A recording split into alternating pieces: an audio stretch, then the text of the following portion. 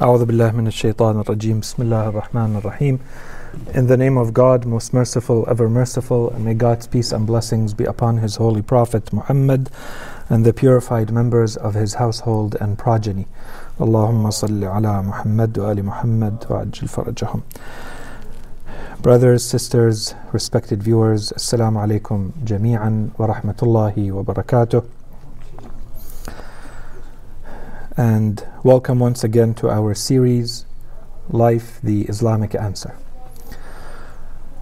Today's lecture is supposed to be very much a continuation of where we left off the last time we met. As you remember, we began a topic in the series around knowledge and reason in Islam. We introduced the importance and the merit of knowledge in Islam in the first lecture. We spoke about the importance of aql in the second lecture, and we want to continue with that topic, so inshallah we finish it off today and we move on to trying to understand. And inshallah it has been clear until now that it would be difficult to imagine how any type of ideological system could give more importance to knowledge and reason than what Islam has done. Inshallah, this part is clear, although I would hope that this comes out in the discussion part. And so, our next question, because this is supposed to be a little bit more in-depth than our usual superficial way of dealing with things, we want to also understand, why does Islam give this importance to knowledge and to aql? What are some of the reasons? And so for that part, inshallah, today we will begin that topic. I doubt that we'll have time to finish it, but hopefully by midway to end of next lecture, that topic will be done too. And this time, because we have focused so much on hadith until now, we're going to focus on the Holy Quran to always constantly re-establish the balance. That's one.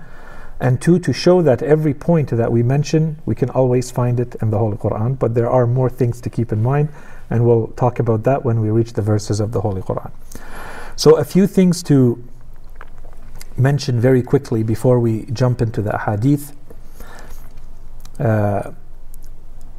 That the main topics that we're trying to cover today, or the main, let's call them sub-themes or themes that we want to cover. One of them, which we began last time, is the relationship between knowledge and aql.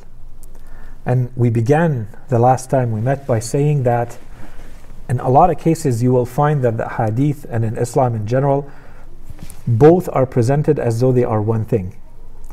And sometimes they are demarcated, distinguished, but not by something very clear, and sometimes they are very clearly distinguished. So it all depends what you're looking at. But they definitely go together. So inshallah today we finish that topic with a couple of ahadith. There's a question that sometimes comes up, or I don't know if you have thought about it or not, but the question of experience. This is something that is in contemporary thinking is very important. So always we go back to Islam to see, has Islam spoken about this? Does it say anything about acquiring knowledge and aql through experience? Do we have anything about that in Islam or not? That's a second quick question, inshallah, that we will address today. Another one has to do with, and inshallah you have fresh in your mind this whole topic of knowledge societies, where the world is going and how you build them, coming back to the notion of collective intelligence. And does Islam talk about knowledge and aql as something individual that a human being does all on their own in their corner, or is there a collective dimension to this, a community dimension to this, a social dimension to this? So that if you want aql or if you want knowledge, both, then you have to include more than just your brain and your mind and your thinking and your knowledge. That it has to be combined with that of other people's. And of course, the linkages that we make here are that, Assalamu alaikum wa rahmatullah. The linkages we make here is that, if you remember when we talked about knowledge societies, we said that it's no different than in the previous model. We used to talk about economy in this way. So when you have an economic system, how does it work? Let's say you have a big company, a big store, for instance, that wants to establish itself in a region where it's not. It doesn't exist right now. And the end result is supposed to be that this is good for the entire economy and for that society. So how does it work? Well, you're going to need people, and you're going to need resources to go and build that building in the first place. You need the architects and the engineers and the city planners and the construction workers and so on and so forth until all of this is built. So you're already creating jobs and you're creating a movement of resources. Once that's in place, you're going to need people who work there. And all of these people are getting paid for the work that they're doing. Now they have money, so they can go and buy stuff from that store or that company. So the company takes that money. But as it takes money, it needs to create new resources. Someone has to create those resources. And so the company has to pay other people to build those resources, and so on and so forth. And so at the end of the day, yes, there are people who are constantly getting richer if this is working properly, but there's also a circulation of that which is the good. In this case, the money, because we're talking about an economic system. So we said in this new world, you can apply the same reasoning to knowledge. So if you're talking about a society that is truly a knowledge society, you have to be able to recognize the same pattern, the same model, the same thinking. To what extent are you able to generate knowledge? To what extent are you able to use and reuse the knowledge of others and then generate your own, produce your own good, which is knowledge in this case. So this is the idea of the collective intelligence. And so coming back to our question, does Islam say anything about collective intelligence? Intelligence that is beyond the individual, that is about communities. And that's why it's so important for all of you who are in more professional worlds of work. You see this notion of communities of practice, or communities where knowledge is shared, communities for knowledge sharing. So these are all very contemporary notions. They've always existed under different ways. Now they're very regulated and they're very well thought out. So the same idea. Do we have anything related to this, close or far, in Islam or not? And then the importance of finding aql beyond the abstract theoretical into the way you view the world, your attitude, your outlook on life, and then even beyond that in your actions. So does Islam stop at, when it's talking about specifically about aql, that's what we want to finish off, does it stop at the more theoretical, abstract level, which often is how it is viewed in today's world? Or does it go beyond that to changing the way you view the world and changing the way you're going to act? So does it go all the way and make those analogies and those distinctions and those linkages or not? And then finally, and this is a theme that we began just to keep it fresh in your mind every time we talk, the ethics of knowledge and the ethics of aql. And what does that mean at the individual level, at the community level, at the societal level? So inshallah, once all of this is done, we can move to the third topic in this case, which is going to be the why. Why does Islam give this type of importance to knowledge and to aql? And inshallah, as we said, we will focus more on the verses of the Holy Quran for that component, inshallah, if we get there. So with that said, let's start looking at the hadith. So a first hadith from Imam Ali alayhi salam, he says, "Al-aql wal-ilm مقرونان في قرن لا يفترقان ولا يتباينان." العقل والعلم مقرونان. So aql and knowledge are linked together in a type of association where they never separate from each other, and perhaps even more importantly for us, and they never contradict each other. لا يتباينان. They're never in conflict with each other. So this tells us that in cases where you may have a knowledge that contradicts aql, then you know that based on the definition we're going towards, that this is not the true Islamic knowledge we're talking about.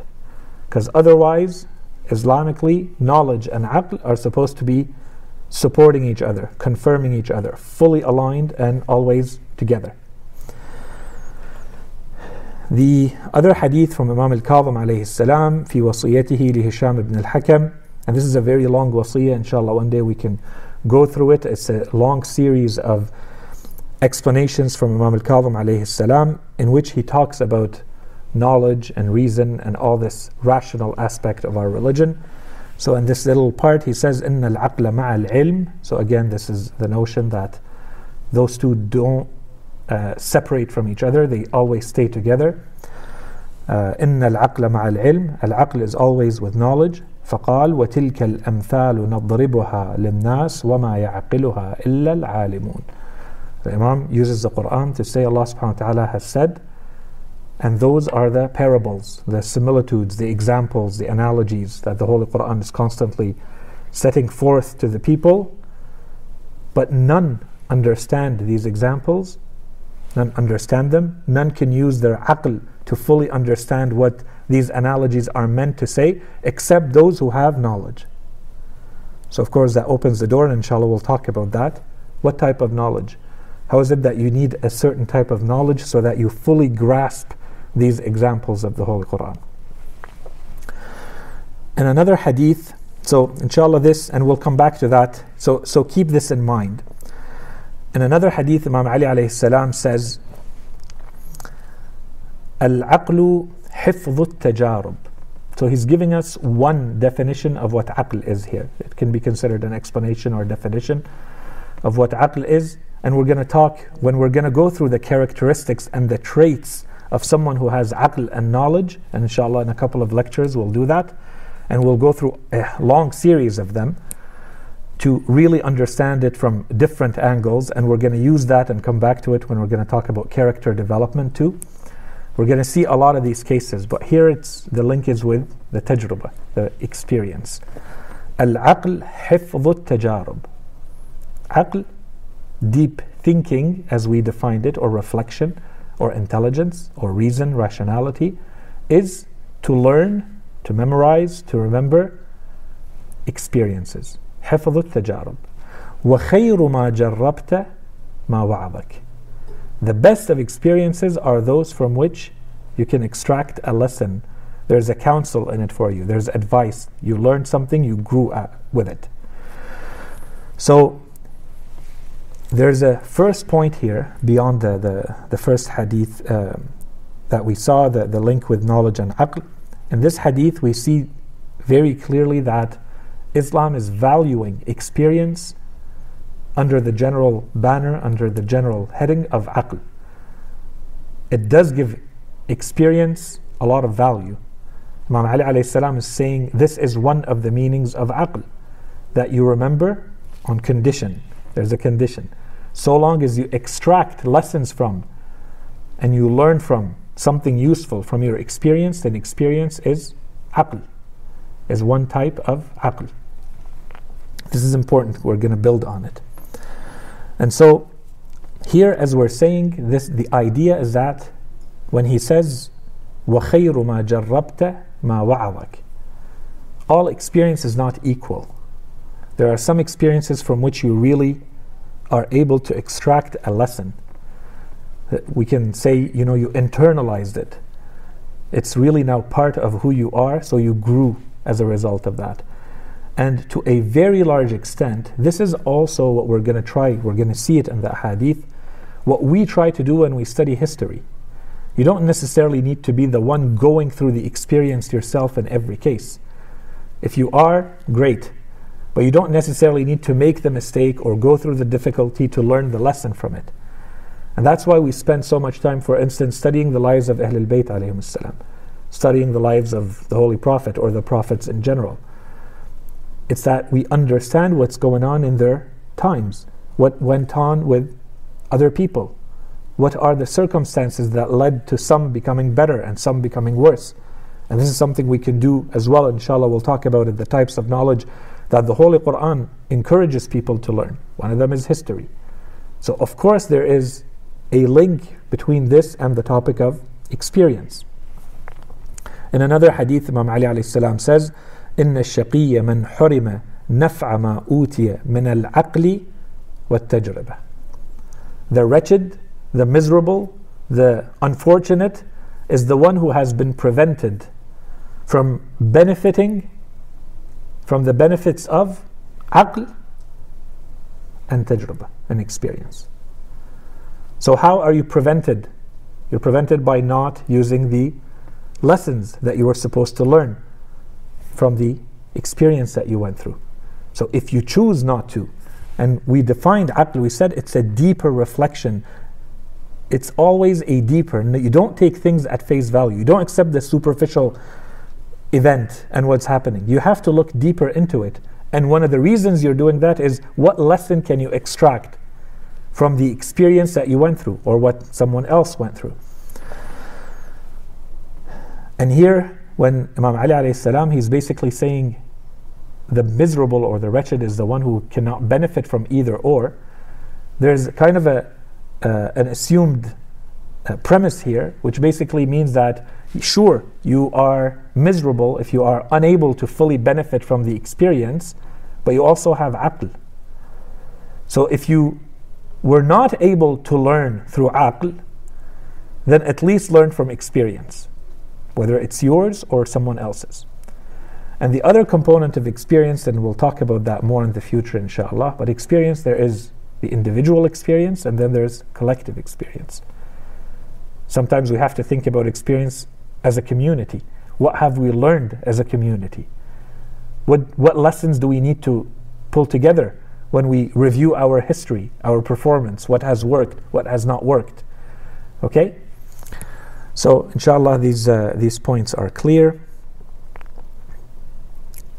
The next hadith we have from Imam Ali alayhi salam, again he says, Al-aqlu aqlan. There are two types of aql. Aqlu al-tab'i wa aqlu al-tajribah. So one type of aql is the aql of, he's referring to it as the aql of habit or custom. And the other one is the aql that you acquire through experience. So in other words, there is the aql that you're born with, and it's the force of habit, and the other one is the one that you acquire through experience. So someone might say, well, maybe only one of them is good. The Imam finishes by saying, وَكِلَاهُمَا يُؤَدِّي الْمَنْفَعَةِ. And both of them are beneficial. Both of them are useful. And here, and these are, we've always said and we repeat again and again, these are samples of ahadith. There's a lot of ahadith that say the same, give us the same notions and provide the same points. And this is something that is recurrent. There are a lot of ahadith that talk about how we are born with a aql. And we're going to see a few of them today as well. So a question might arise, so keep it in mind. Does it mean that you're stuck with what you've been given? And inshallah today, and until now, just with the few hadith that we saw, we've already started talking about things that should point to the direction of the answer, which is no. There are things that are going to modify that aql that you were born with. Of course you were born with an aql. Of course you're growing up with a certain aql. But you're not bound to that. There are things that can happen, including tajribah, experience, including ilm, and we shall see a hadith from Imam Ali and others that specifically say this, that you're not stuck with the aql that you've been given. You can modify it, but this also means that it goes both ways. You can make it better or worse. وكلاهما يؤدي المنفعة. The next hadith, العقل ولادة والعلم إفادة. So this one is in shorter words, fewer words. Imam Ali alayhi salam says, العقل ولادة. It's something you're born with. This is nature. وَالْعِلْمُ إِفَادَةٌ. So this is something that you acquire because it's been shared with you, and so you benefit from it. So we can say it's by nurture. Okay? So again, the big question we have now is, does it mean that you're stuck with what you are born with and you can't do anything about it? Or is there any room for development?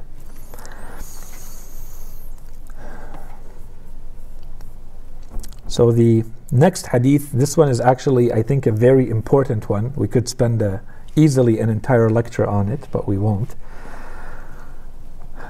Imam Ali alayhi salam says, لَيْسَ الْعَاقِلُ من يعرف الخير من الشر.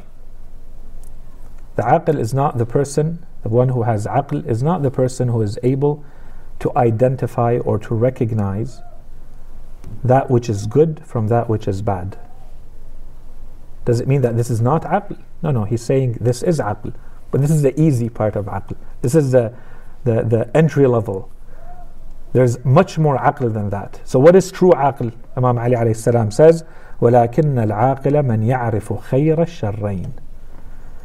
The aql is the person who is able to recognize the lesser of the two evils. When there are no good options, when there are only bad options, which one or which ones do you choose? How do you distinguish between options where none of them are ideal, where none of them are good? And there's a lot we can say about this.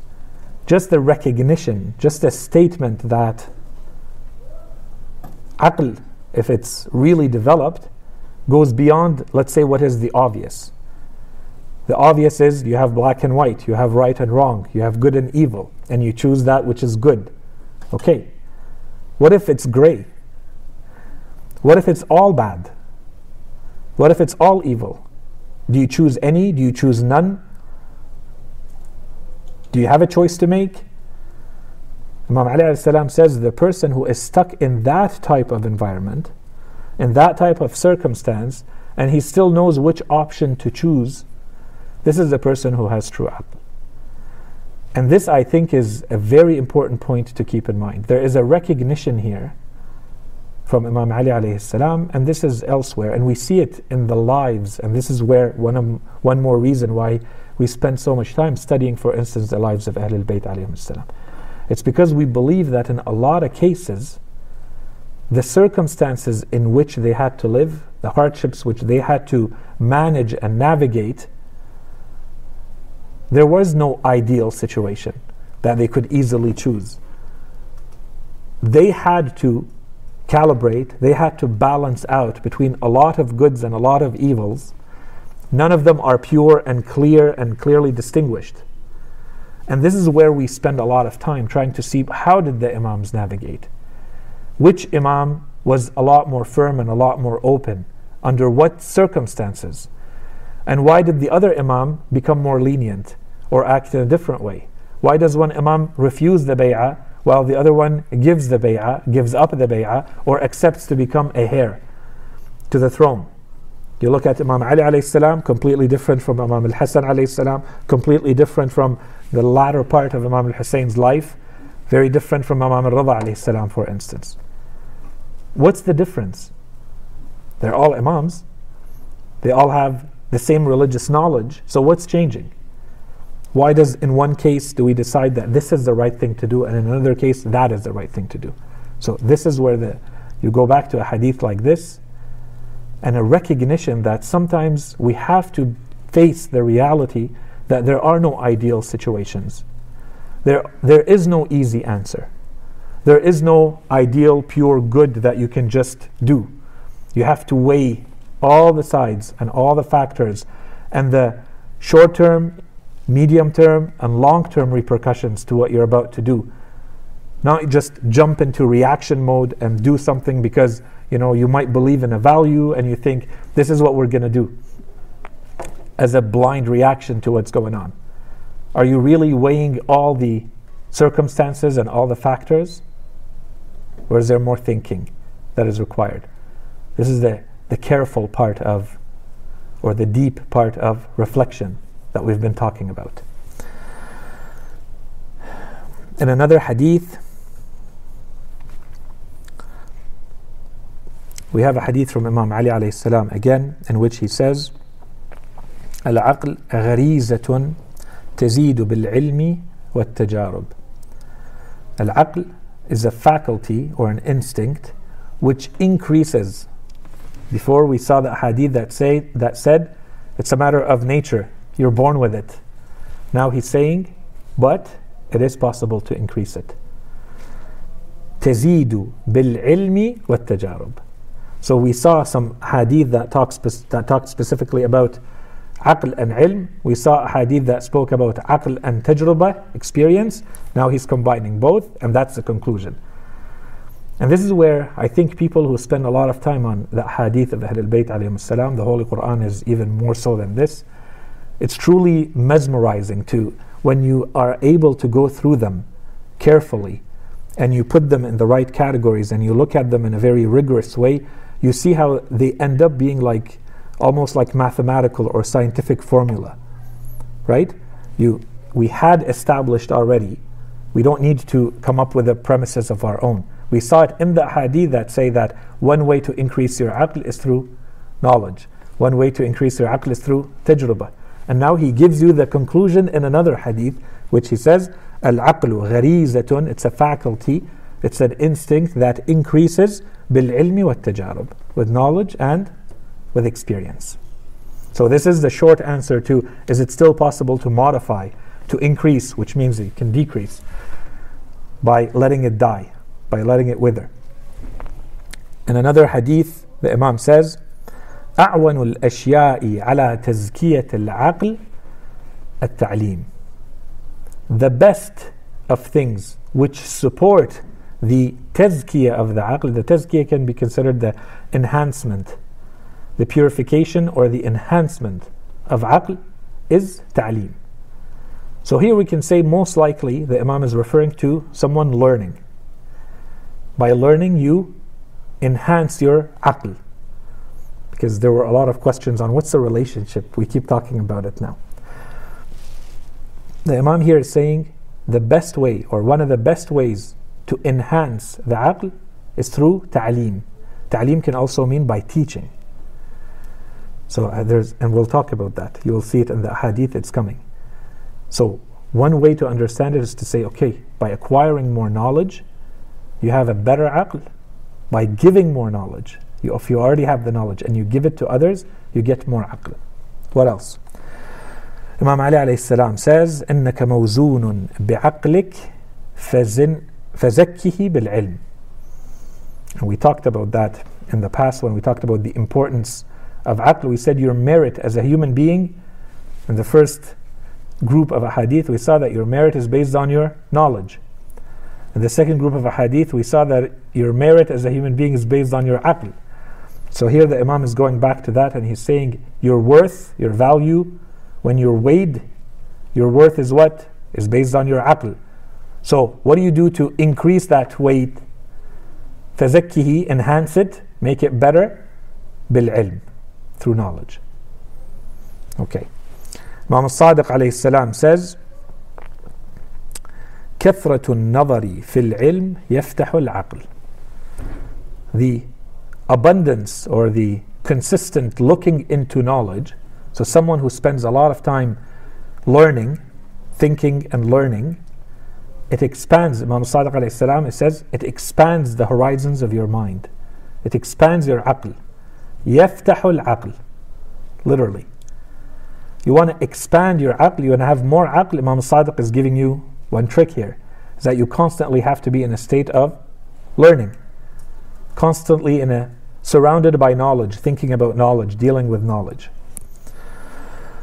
In another hadith, Imam Ali alayhi salam says, this one is another one that's I think very important, min awkadi asbab al-aql, one of the surest causes or one of the surest signs of aql is rahmatul juhal, that you show mercy to those who are ignorant. And we can say a lot here. Again, one of these ahadith that can easily become its own lecture. First of all, there's a recognition here that people have different levels of aql and different levels of knowledge. That's one. Secondly, the Imam is making because of the rahmah that he's saying that we have to show to those who do not have the knowledge, he's making a very clear distinction between someone who rejects the truth and someone to whom the truth has not reached or has not reached appropriately.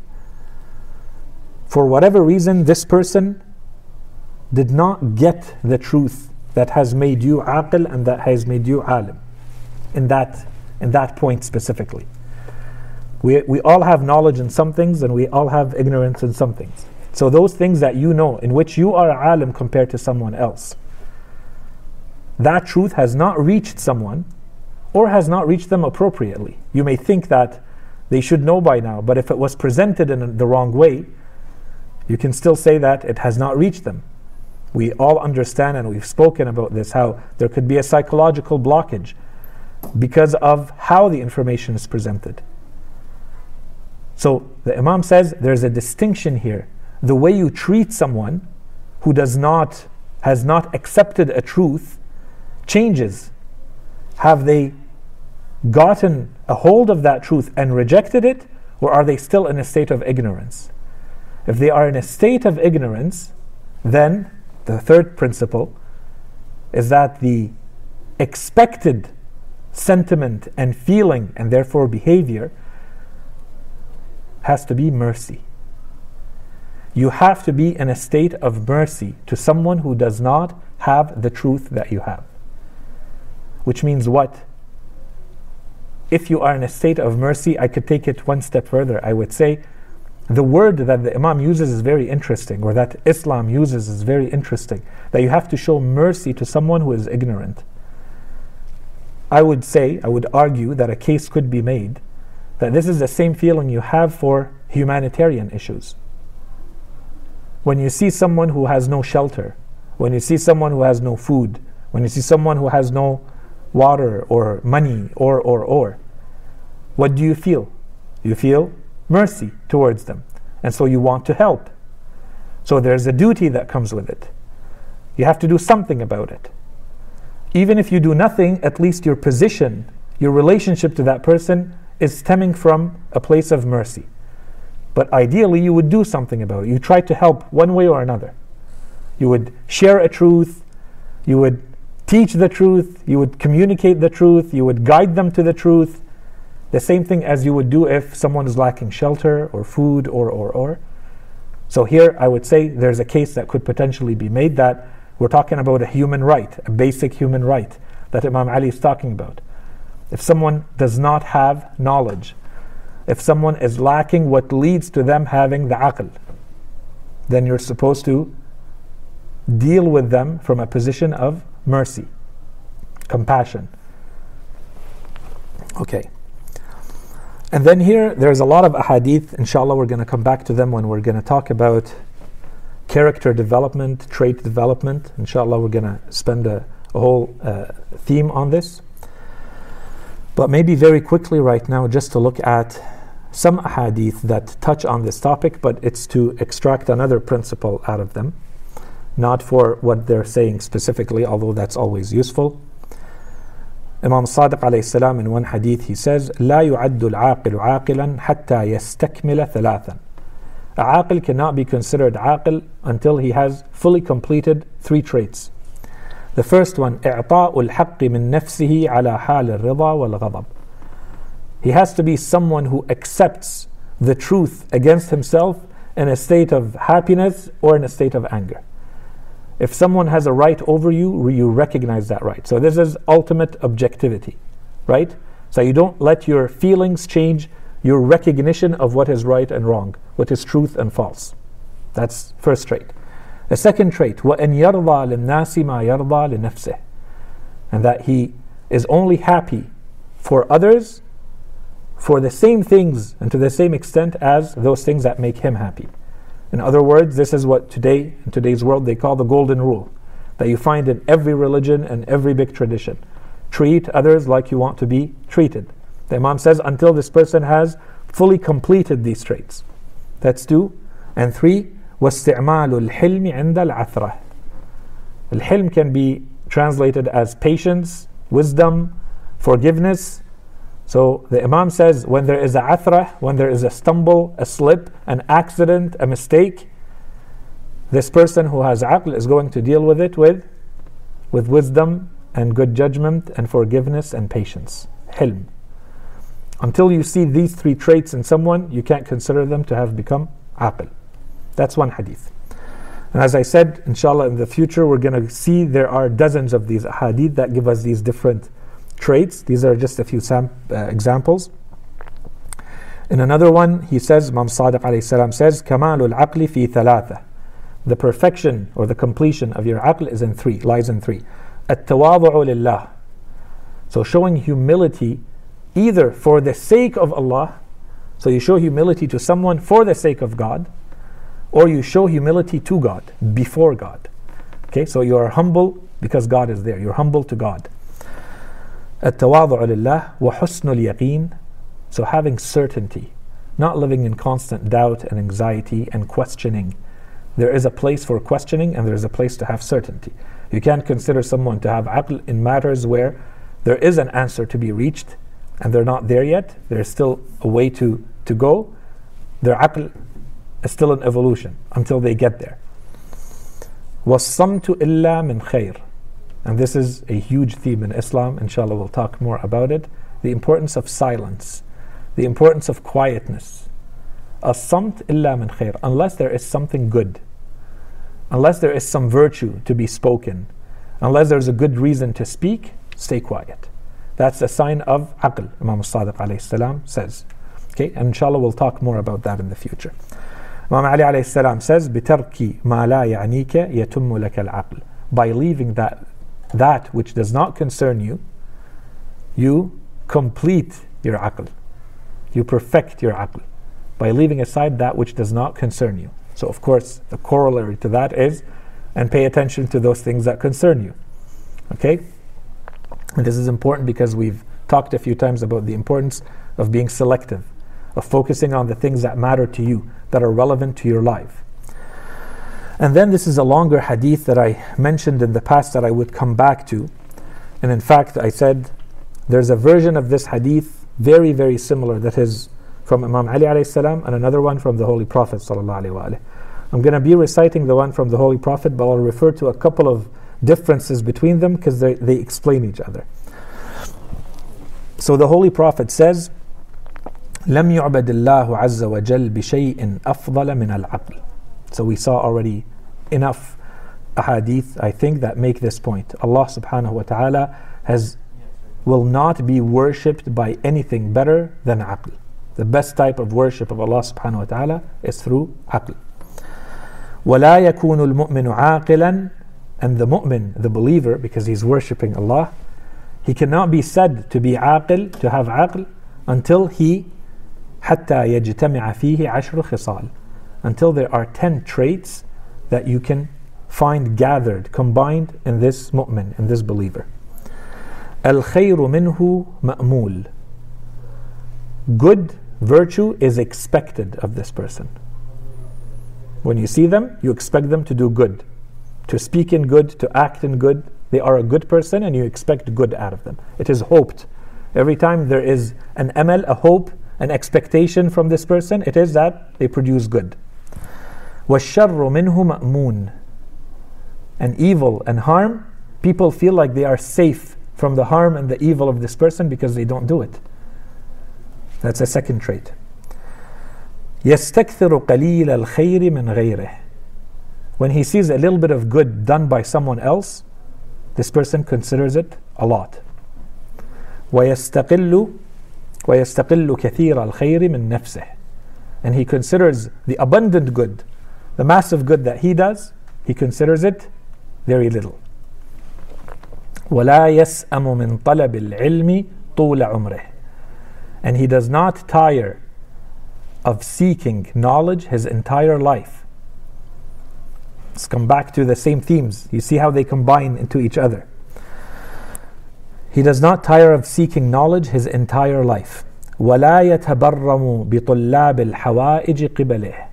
And he does not get frustrated or impatient because of the numerous people who constantly come to ask his help for all sorts of different matters and affairs. الذُّلُّ أَحَبُّ إِلَيْهِ مِنَ الْعِزِّ. To be, I'm not going to say degraded, but not to be in a position of power and authority and prestige is okay with him. The hadith of Imam Ali alayhi salam adds here something. He says, for the sake of God, or with God. So long as he is with Allah subhanahu wa ta'ala, it doesn't matter to him whether he's in a place of power or not. whether he's degraded or respected, because there's something more fundamental and more important than that. وَالْفَقْرُ أَحَبُّ إِلَيْهِ مِنَ الْغِنَى. And poverty is more beloved to him, preferable to him, than wealth. Again, the hadith of Imam Ali alayhi salam says, مَعَ اللَّهِ. Okay?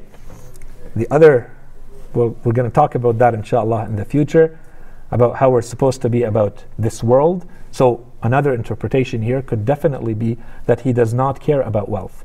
In fact, he prefers to not have the wealth because he feels that there's a responsibility that comes with it. Okay, that's the other interpretation. نصيبه من الدنيا القوت. The share, and so this supports this last part. The share that he wants from this world, or he takes from this world, is al-qut, that which he needs to sustain himself.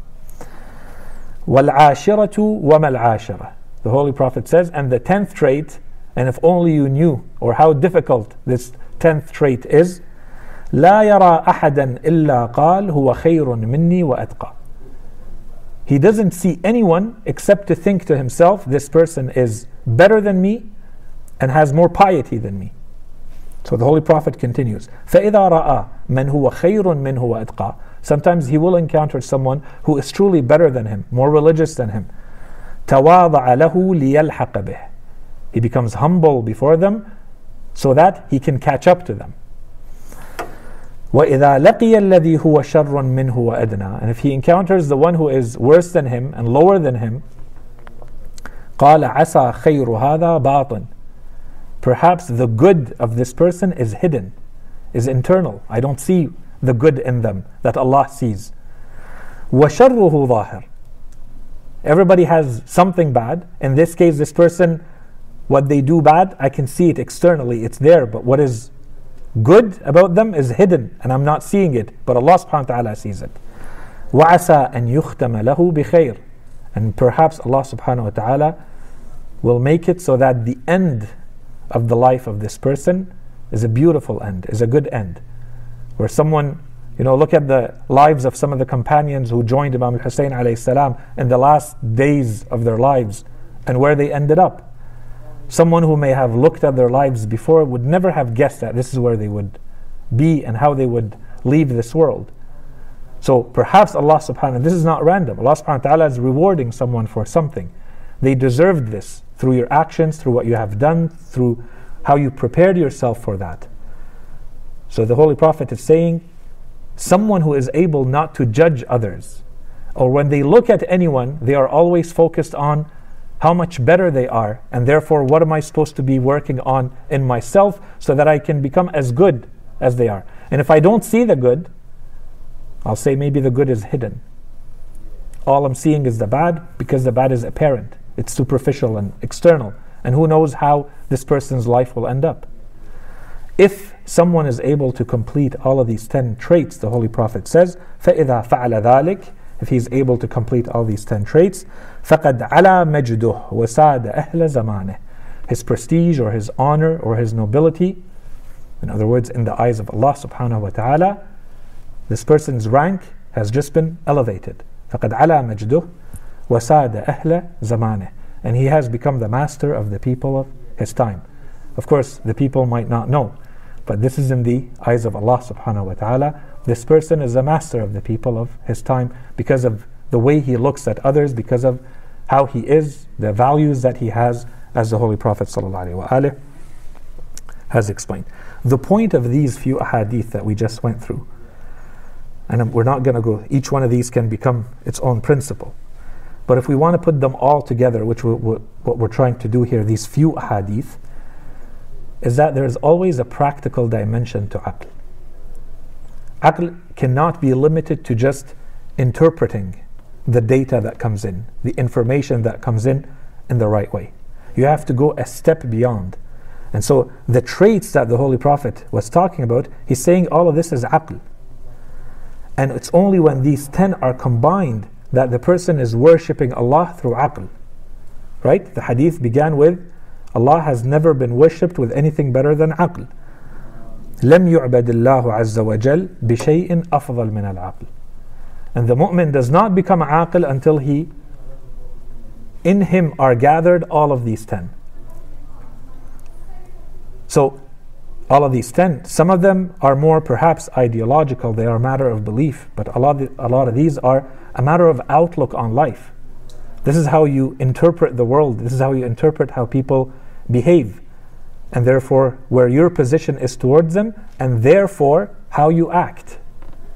And so this is where we're seeing that aql in Islam goes beyond the theory and beyond the abstraction, as though it's just a mental state of understanding, of comprehending. It has to go to the level of your actual attitude. How do you view the world? What is your attitude towards the world, towards others? And then, how do you act? All of this. So in Islam, aql goes all the way to your action. Your action is included in your aql. If you understand this, then you understand why there is this insistence on aql. Because it even includes your actions that are derived directly from your point of view, which is ideological, which is based on your beliefs.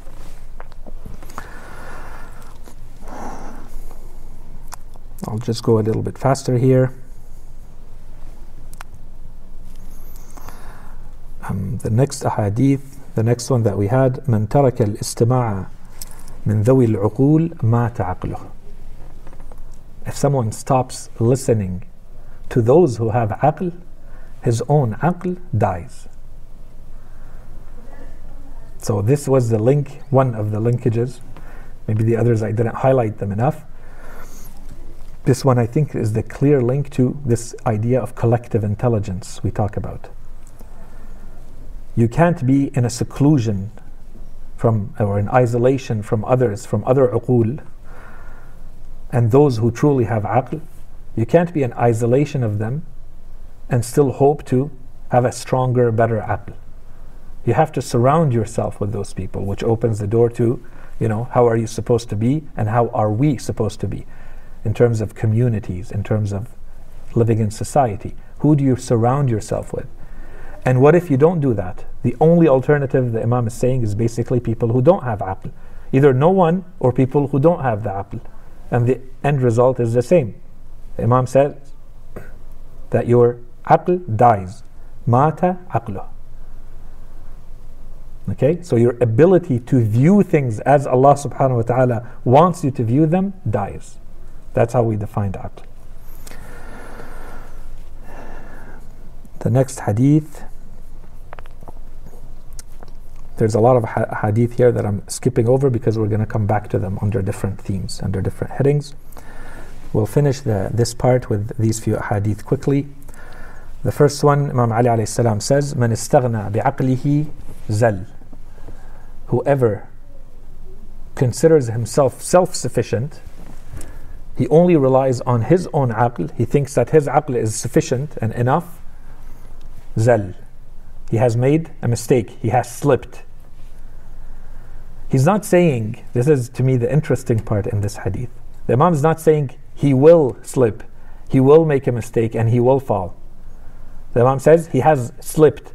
The fact that you have isolated yourself, the fact that you are not seeking other uqul, people who have aql, that you think you're self-sufficient and self-reliant, that in itself is the first part of the zallah, the first part of the slip-up and the mistake. You have to have other uqul around your aql, unless you're ma'soom, unless you have a direct contact with Allah subhanahu wa ta'ala and you have some sort of guarantee that your aql is infallible. Otherwise you need other uqul. And again, there's an individual component to this, but there's a community component to this. Okay? Keep that in mind. The second hadith, Imam Sadiq alayhi salam says, and we talked a little bit about that earlier, as-sukutu rahatun lil-aql. Silence, quietness, is a rest, is a state of rest for the aql. So the aql needs rest. That's a first teaching we extract out of this. We need to learn how to rest our aql. There's a time to rest it so that it can come back to its full activity. And the Imam is teaching us one way to achieve that is through silence and quietness. And this is a very important theme in Islam. And it has ramifications. We talked a little bit about understanding Islamic teachings in a holistic way. There's a social component to this. There's a psychological component to this. There's a spiritual component to this. When you feel, truly feel that you may not have something really worthwhile to say, because you don't have that arrogance and that cockiness that my knowledge is worth saying and worth spreading, you will stay quiet. There's a spiritual component to this. And if you don't have it, just the exercise of practicing before you open your mouth and start talking is this worth saying? What good is going to come out of me saying this? If nothing, then be quiet. There's wisdom in that. And then, of course, today, the psychology around those who meditate and how much benefit you get just for calming your mind down, your ability to reap the physical benefits of quietness. And then, of course, the less you talk, the less chances you have of making mistakes. Okay? And so on and so forth. There's a lot. Inshallah, we're going to talk about silence in the future, quietness, and all of that. Imam Ali alayhi salam says, and this is another one that I want you to park for now. We're going to come back to this idea where Imam Ali alayhi salam says, لا عقل كالتدبير. There is no aql like tadbir. Tadbir can be interpreted as or translated as good management, organization, coordination. All of the affairs are scattered. You know how to manage them, administer them properly, get to them in an orderly way. Imam Ali alayhi salam says this is one of the signs of aql, that no matter what is happening, someone knows how to do the tadbir, the good management of what is going on. Inshallah, we're going to come back to that. This is part of the importance of keeping aql at the practical level when we live our lives. How does that come out? What does Islam say? How are we supposed to live our lives? Again, Imam Ali alayhi salam says, في صفة آل Muhammad, inshallah, we remember we talked a little bit about this, so always we get the general rules and then we see how they apply. Here he says, عقل الدين, this is in Nahj al-Balagha, عقل الدين عقل وعاية ورعاية. They have understood or comprehended religion, an understanding of wi'ayah and ri'ayah, that they carry it truly and they are caretakers of that knowledge. Remember, we talked about that. There's different types of knowledge. There are people who are not لا عقل سماع ورواية. The Imam in the previous narration where we looked at it, he said he wants the ilm to be ilm of diraya, la ilm ruwaya. Not just to be able to retransmit the same information you got, to repeat it, to parrot it and repeat it blindly, without having internalized it, without being able to do anything with that knowledge to see how it applies and how it doesn't. Right? And so when he talks about Ahlul Bayt alayhim as-salam, he talks about Alu Muhammad in Nahj al-Balagha, he says, عقل الدين عقل وعاية. They are the ultimate example, the ideal, perfect example of this. They have fully internalized religion. They are the religion. So they are not transmitters of information. They personify the religion in how they think and in how they act. And of course, this becomes our example. This is what we're trying to follow in the footsteps of.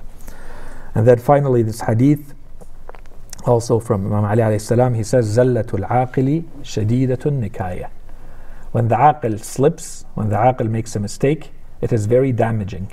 The damaging is much bigger than when someone who is not considered aqil does the same mistake. And so, someone might say, but this is not fair. No, it's very fair.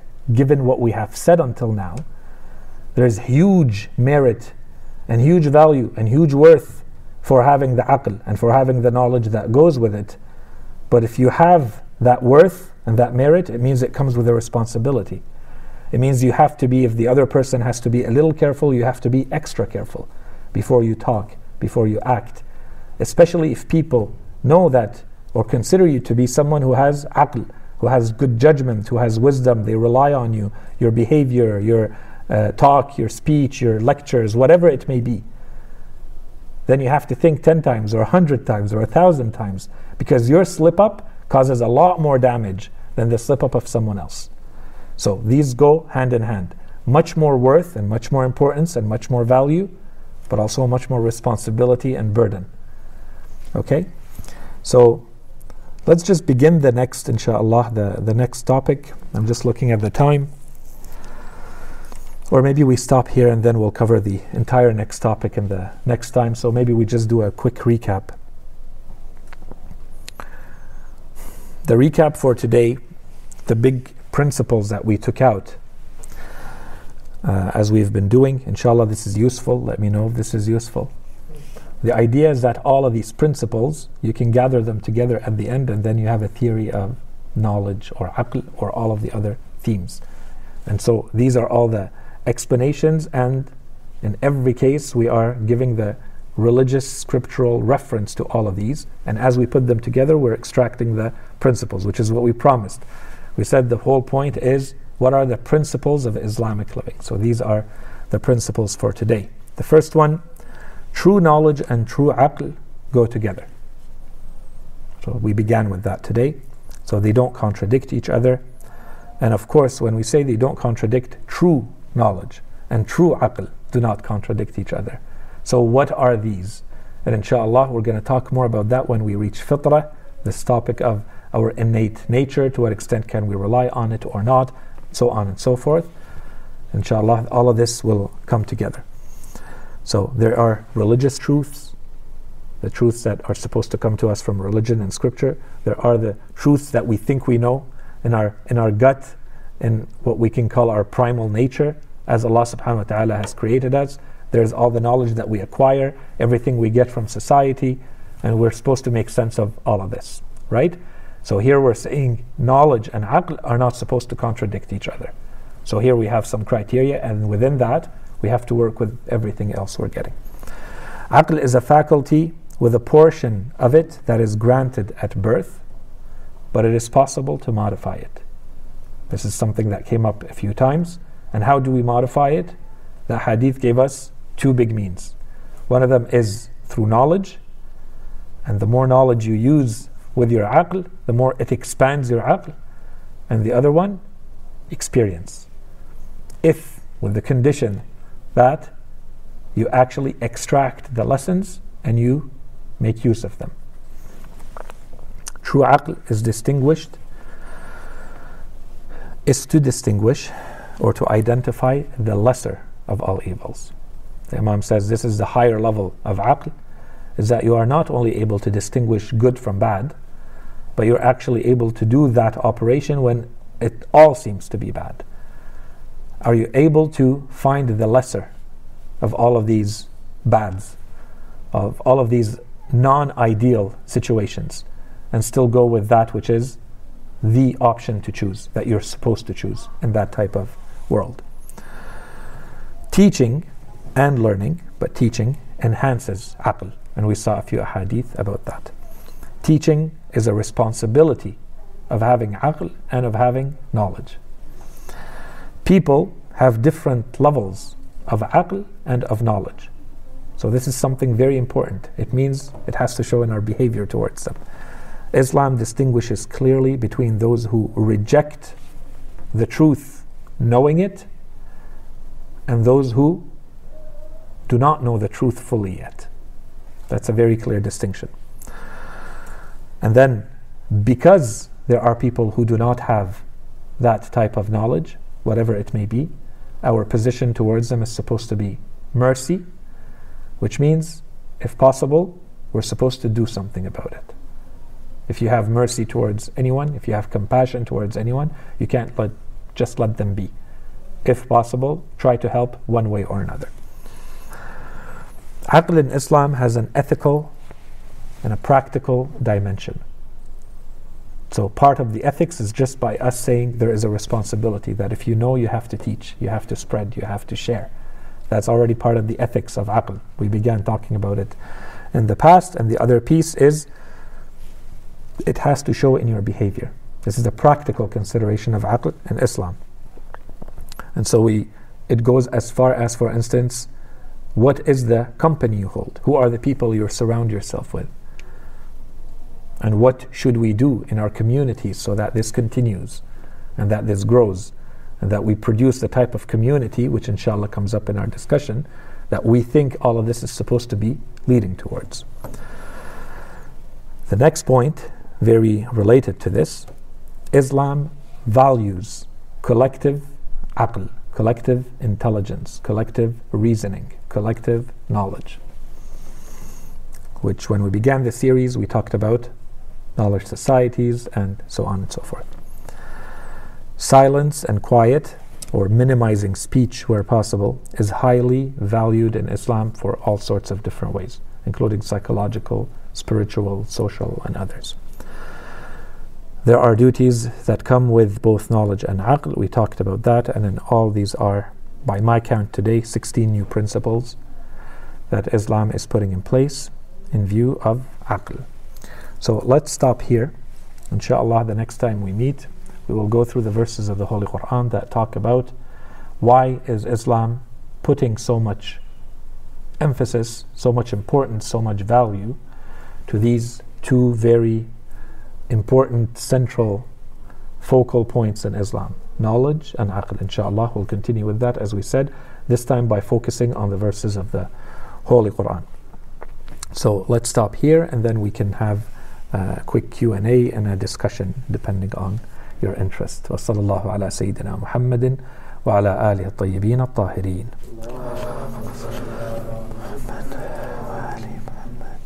So, are there any questions, concerns, comments? تفضلوا. I have a question regarding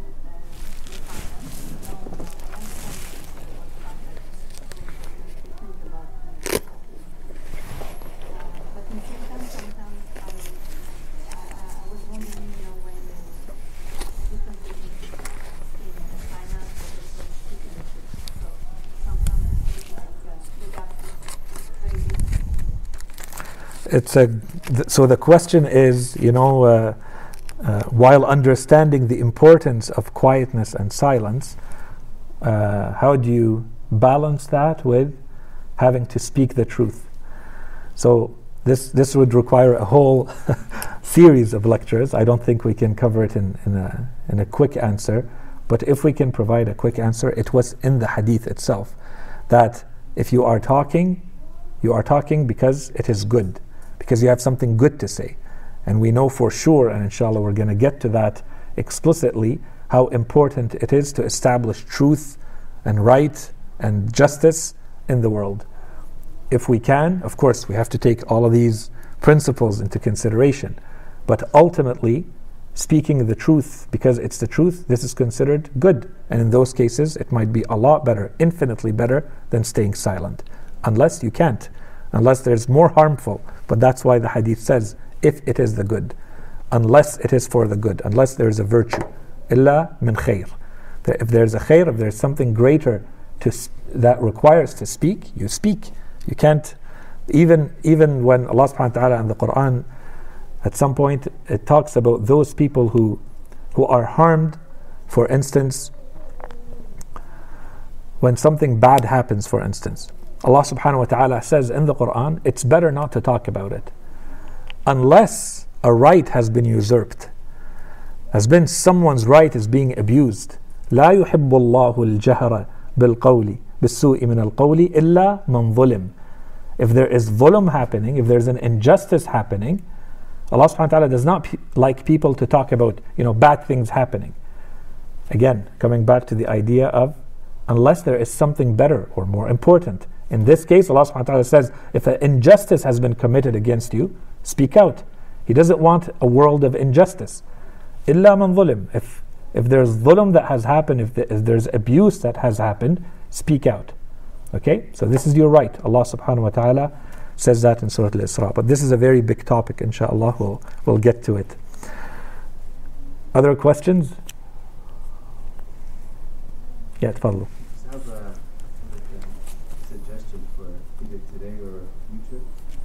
I don't know if there's if we're doing Q&A only or discussion as well, or both together. But when we start the discussion part, since we're talking about collective aql, we have more of a circle so we're bouncing ideas off each other. We're actually having a discussion, or just questions. Yeah, so the idea is that for the discussion part, it becomes a discussion. And slowly, I think our discussions that have come up in the past couple of weeks is that we're going to need a couple of weeks to get accustomed to that new way of dealing with things. So as you can see, we do have the half circle now. We've started, and inshallah we're going to get there. So the questions I've prepared for the discussion, I haven't asked them yet. I did send them on the group so that people think about it. They said that would be better for people to have them in mind so that we have a better discussion. But it's just, for now, it's just to see if there's any clarifications or for the Q&A part. And then inshallah we'll try to push it towards the discussion part. And I'm going to ask you to lead the discussion now, since you raised your hand.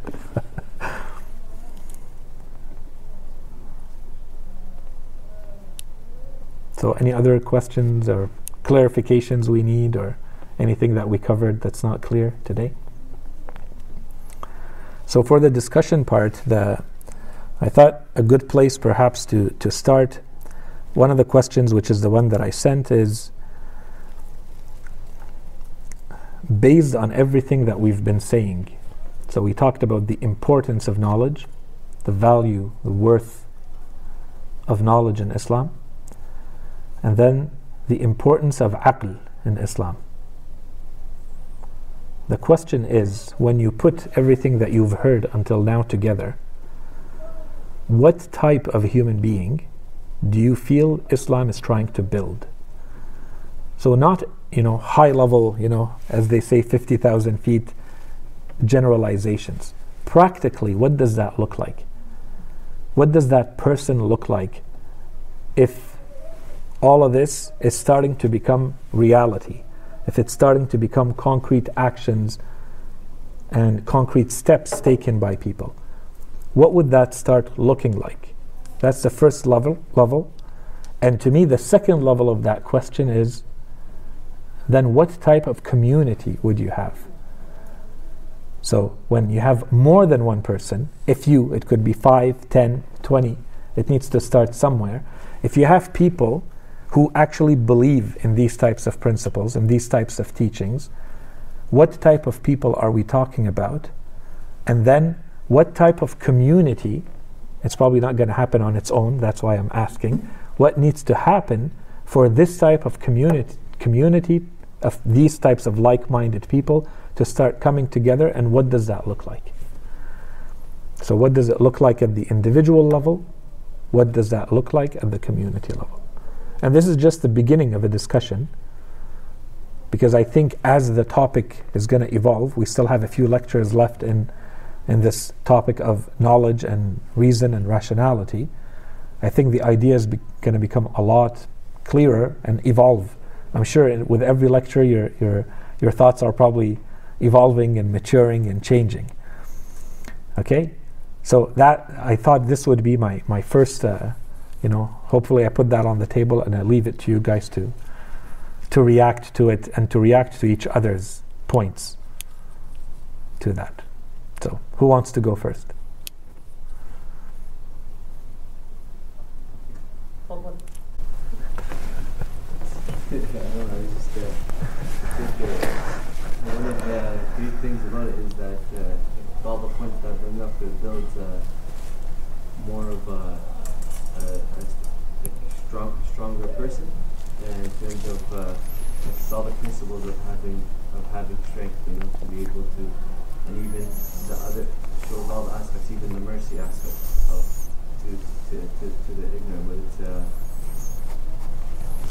I don't know, but like for the community aspect, it's almost like it's harder to have to have discussions if it's not like-minded people, because typically it gets very emotional when you're talking about certain topics that could be emotional to certain people and certain people it isn't. But it's more, it talks about the disconnection of that emotion and your affect, so that you're actually able to have a conversation about certain things. And I just don't know how the community one works, because I know, let's say within certain circles, like even as an individual, you have, whether it's friends or people at work or so on, you have little rings of bouncing ideas off just at work. Maybe you're bouncing ideas off work things, or maybe with your friends you bounce ideas off for certain other things. But it's very hard that you have a whole community discussing one thing. I don't know how that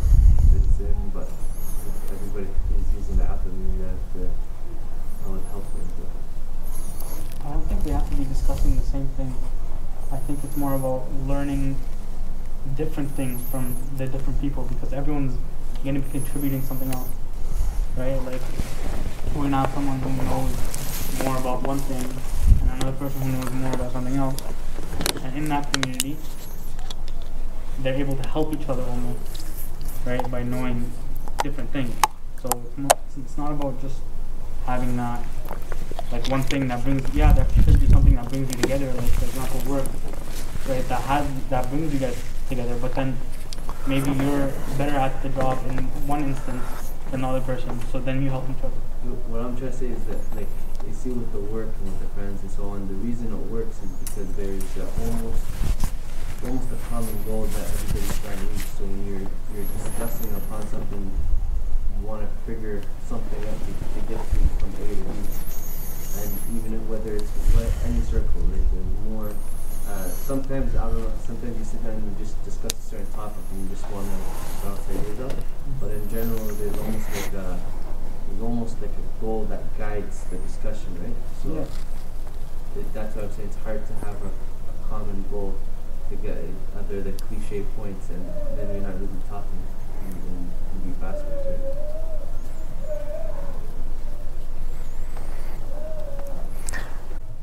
So the only thing I would say for the discussion part is, I began the question with the individual first, and this might be the key to what you're asking. I'm not saying this is a full answer, but I feel we jumped very quickly to what needs to happen at the community level. But the first part of the question was, what does that individual look like? If these teachings are actually internalized, they've become concrete, what does that person look like? What does their day look like? What kind of person are they? What would you say are their main traits? So you began with that. You talked about their strength and their mercy, for instance, the compassion they show to others. What else? So this is, I think, the tip of the iceberg. There's a lot more.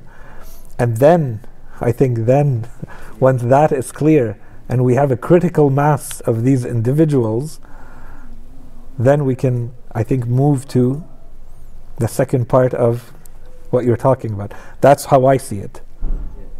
And I think one of the best traits for that is being able to be level-headed. And I think that's kind of, when you explain all the points, that's kind of the image I'm seeing in my head, is the level-headed that can go by that, but it's also very, like you said, there's a man of virtue takes pride in his virtue, because it's very hard to stay on a virtuous path. There's a lot of sacrifices, there's a lot of things you do, so it's sorry, I lost where I was going, but it was like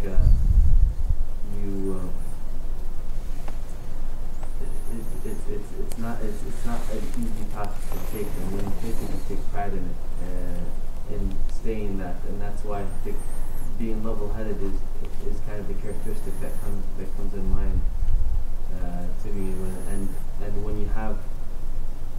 When somebody knows what that's like, when you see somebody else that has that same virtue, there's a certain level of respect for that between each other, right? I don't know, but that's the main thing I see, is the level-headedness part of the thing. So just so that I place these little points in your minds as we go through these lectures. These are excellent points. The level-headedness, inshallah, is going to be part of something we discuss in a lot more depth when we talk about character building and character traits, and what Islam wants the youth specifically, but people in general, to build in terms of traits in their character. That's one. So keep that in mind, so that when we talk about it, you see that, inshallah, we're addressing it. The second one is that it is hard. And it is hard. And we already talked about that. And today I was hoping to get to the verses of the Quran. We didn't. So inshallah, keep it in mind when we go to the verses of the Holy Quran, where it will be very clear that depending on your knowledge, what you know, you don't view things the same way. And something that may be extremely difficult for someone else may be less difficult or even easy for you because of what you know and because of what they don't know. So that's something to keep in mind. Inshallah, we'll see what the Holy Quran says about that. So just in case, when we go through it, I don't mention it that way. Inshallah, you recognize it in the verses of the Quran when it talks about this. Okay? The link between the need for resilience and patience and, strength and fortitude to go through this type of, being virtuous and knowledge. Okay, inshallah this becomes clear when we go through it. But that's all. So, who else wants to go? Just based off of the main topics of the last few lectures, I think Islam wants people who make decisions based on knowledge that they have acquired through study and their aql, rather than whatever emotions or temptations they have day to day in their lives. So it wants people who are actively seeking knowledge and using that knowledge to make everyday decisions. That is a very good summary of what we have said, and it will be excellent to build on, I think. Someone who is living their lives based on their study and their aql and their level-headedness, as opposed to the immediate desires and emotions, as you said. That's a extremely important point. What else?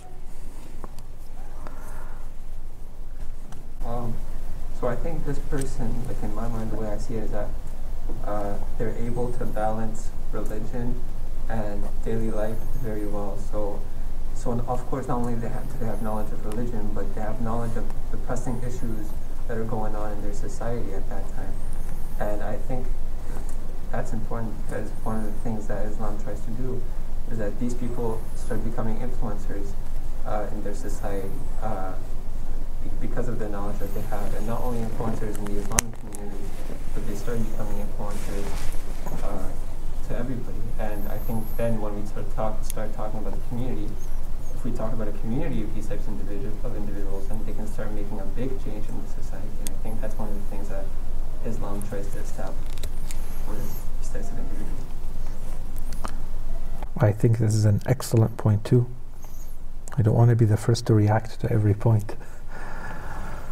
But the idea that these people understand the world in which they live in, and that they influence it religiously, and they influence it beyond the religion too, just the world at large, within their families and communities and beyond. But this also means that they've balanced all of these priorities, internalized them and balanced them, right? So, excellent point, and inshallah something we're going to talk a lot more about in the future. But yeah.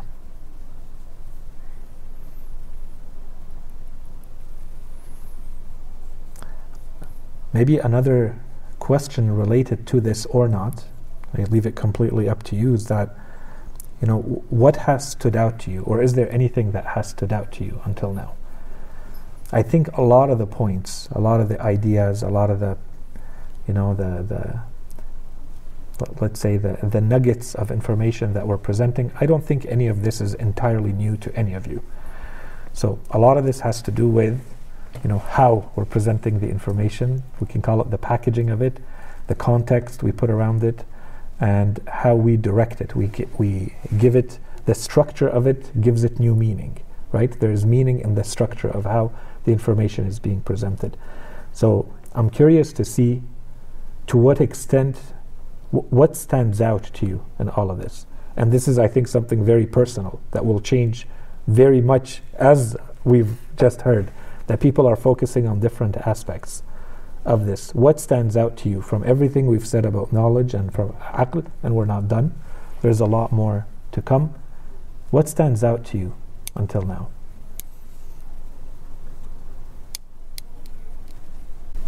I guess what stands out the most is that you should acquire,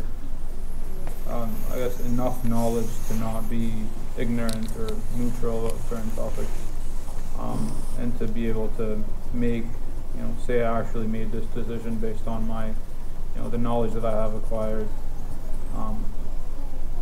Yeah, that's one thing. So there's an imperative or necessity to constantly acquire knowledge before making decisions. Yeah. Also, for me, similar to that was the idea that you're either seeking knowledge or you're in a state of ignorance or jahal.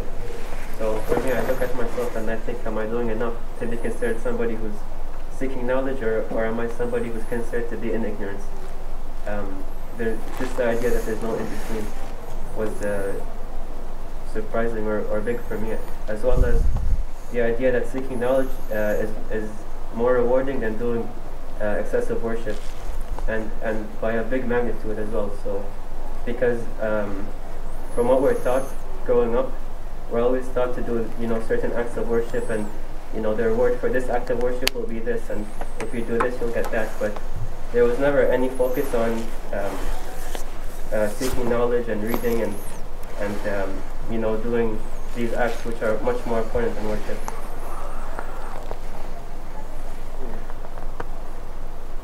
It's also, and you said this a few lectures ago, that stood out to me, but it's being able to be able to move uncertainty in places of uncertainty. So having good judgment and having wisdom to be able to apply knowledge that you receive gives you a better possibility to move in the world with certainty, because uncertainty is very stressful for a person, and also always leads to I forget the word in English, but halak of a person, right? Ruin? Yeah. Yeah. This is an excellent point, and this is part of, inshallah, when maybe we'll talk. There's a theme that's starting to emerge, and we're definitely going to at least dedicate 1 or 2 lectures to it. But understanding the world in which we live in, specifically from this point of view, what has changed that today's world, some people refer to it as a postmodern world. What is a postmodern world? What are the main traits of this world? And a huge part of postmodernism or postmodernity is the lack of stability of meanings and values, which creates a situation where people are constantly in a state of anxiety because of the doubts, the relativity around everything. Okay, so inshallah we get to that, and if we don't, let's get back to it and remind ourselves it's an important topic. But that's an excellent point. Thank you. What else? For me, I can say that seeking knowledge and focusing on is also helps a lot to understand our purpose in this life. So it's related to what you said about having purpose in your life and acquiring uncertainty, avoiding doubt and anxiety, and also to be more humble, also to be more just also in the way how to look at the things around us and respect the rights of the other ones as well. And for me the most important is by taking knowledge is really to establish this strong foundation of a person to continue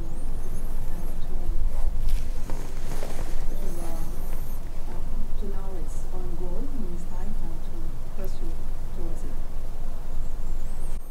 When you say purpose, do you mean a higher level, or my personal purpose versus your personal purpose? No, it's about like who I am here, what I'm doing as a human being, and what is my Mm-hmm. business here. I believe that each person on this earth is here for a purpose, and everybody has a value. And some people they just because it's a lot postmodern works. It's because there is a lot of the values are lost, and people are just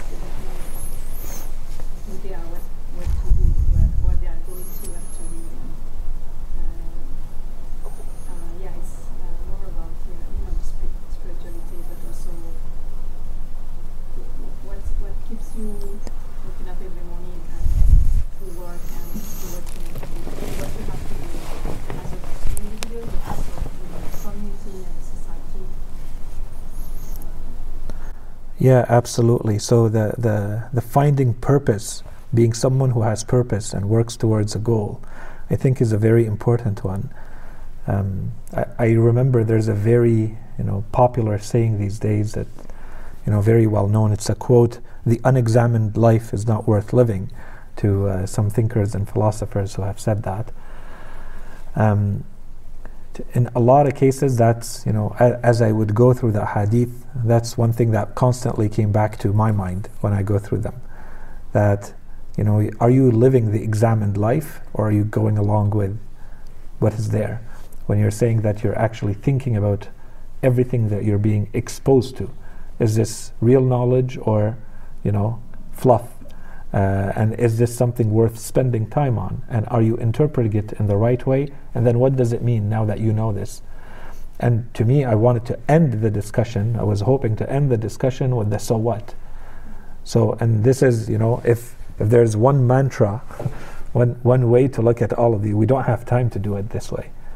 But at the end of every verse of the Quran that we will see, or after every hadith, now there's the what, which is, okay, there's this information that we just got out of this hadith, or these 10 hadith, or this principle that we were able to extract. And then there's, beyond the what, is the so what. Now that we know this, now what? What do you do with this information? And so this is where I would hope that the discussion starts going, and it already started going in that direction. What does this mean for us? What does this mean for me? And this exercise of constant introspection, which we always have to be doing, this deep reflection, that you examine yourself, that you do it in a modest way, there's no arrogance, it's objective, it's level-headed, that you deal with the facts, you deal with your state, and this works at the level of the individual. Am I where I'm supposed to be? Am I performing at the level I'm supposed to be performing at? And what is missing? If I'm not, and most likely I'm not, because there's always room for improvement. And then the same exercise has to happen at the level of the community. So if I'm part of a community, and we're starting here small at our level for a community of believers, people come together, like-minded people. When you come together and you have this type of background, then is it set up in the way it's supposed to? Are we performing at the level we're supposed to as a community? And specifically based on the teachings of knowledge and aql, what else can be done? What else can I do? Not can be done. We should rephrase those statements always as, what can I do? How am I going to contribute to this so that I'm doing my share, I'm benefiting individually, and I'm also providing a benefit to the greater community. So inshallah, this is where the discussions go, unless anyone wants to react to anything. And of course, I'm always interested in the higher, but perhaps a little bit less concrete points related to these constant attacks that we hear about religion in general, or Islam specifically. That does it still have anything worthwhile to say in today's world? Especially in a world where there is an information explosion, right? There's a knowledge boom, as they say, or an informational boom. And everybody is moving towards these knowledge societies and the fourth industrial revolution and so on and so forth. Does Islam still have anything relevant to say? And to me, I would say personally, like as I go through these hadith, especially when you go, examine these hadith or just read them one after the other, it hits you the importance that our religion is supposed to be giving to all of these notions, all of these values, and then yet here we are. I don't know if we would say we're in a state of decline when it comes to being knowledge societies or information societies, but we certainly have a lot of ground to catch up to before we say, and inshallah this will become a lot clearer when we go through the verses of the Quran, that there's an expectation that we are leading the knowledge revolution, that we lead the information revolution. So are we doing that? Is this who we are? Do we represent the type of information and knowledge seeking and aql that we are finding in the ahadith individuals and communities or societies? And if not, what needs to change? So that that which is today, in today's world, this is what's considered the top value, the greatest commodity, the most powerful entity, which is knowledge. Our religion says and has been saying for 14 centuries that that is the most important thing. There is nothing more fundamental. There is nothing more core than this. Have we actually done that? Does it match? Do our actions and our outlooks on life, does it match with those teachings or not? And if not, then what needs to happen? What do we do so that concretely, maybe now, maybe the next generation or next generations, we start going back to creating people who have the centrality of knowledge and information right in the middle of their outlook, right? The core of their outlook. In any case, this is now me venting and sharing my thoughts as I read these hadith too. And I'm reacting to the points that you guys are sharing too. Any last thoughts, comments, questions, concerns? Is this format working? It's okay? So inshallah, as the weeks go by, I will slowly take a more passive role in the discussion and you guys will lead it yourselves, with Hassan being the leader of the discussion. Inshallah, I'm not kidding. Inshallah.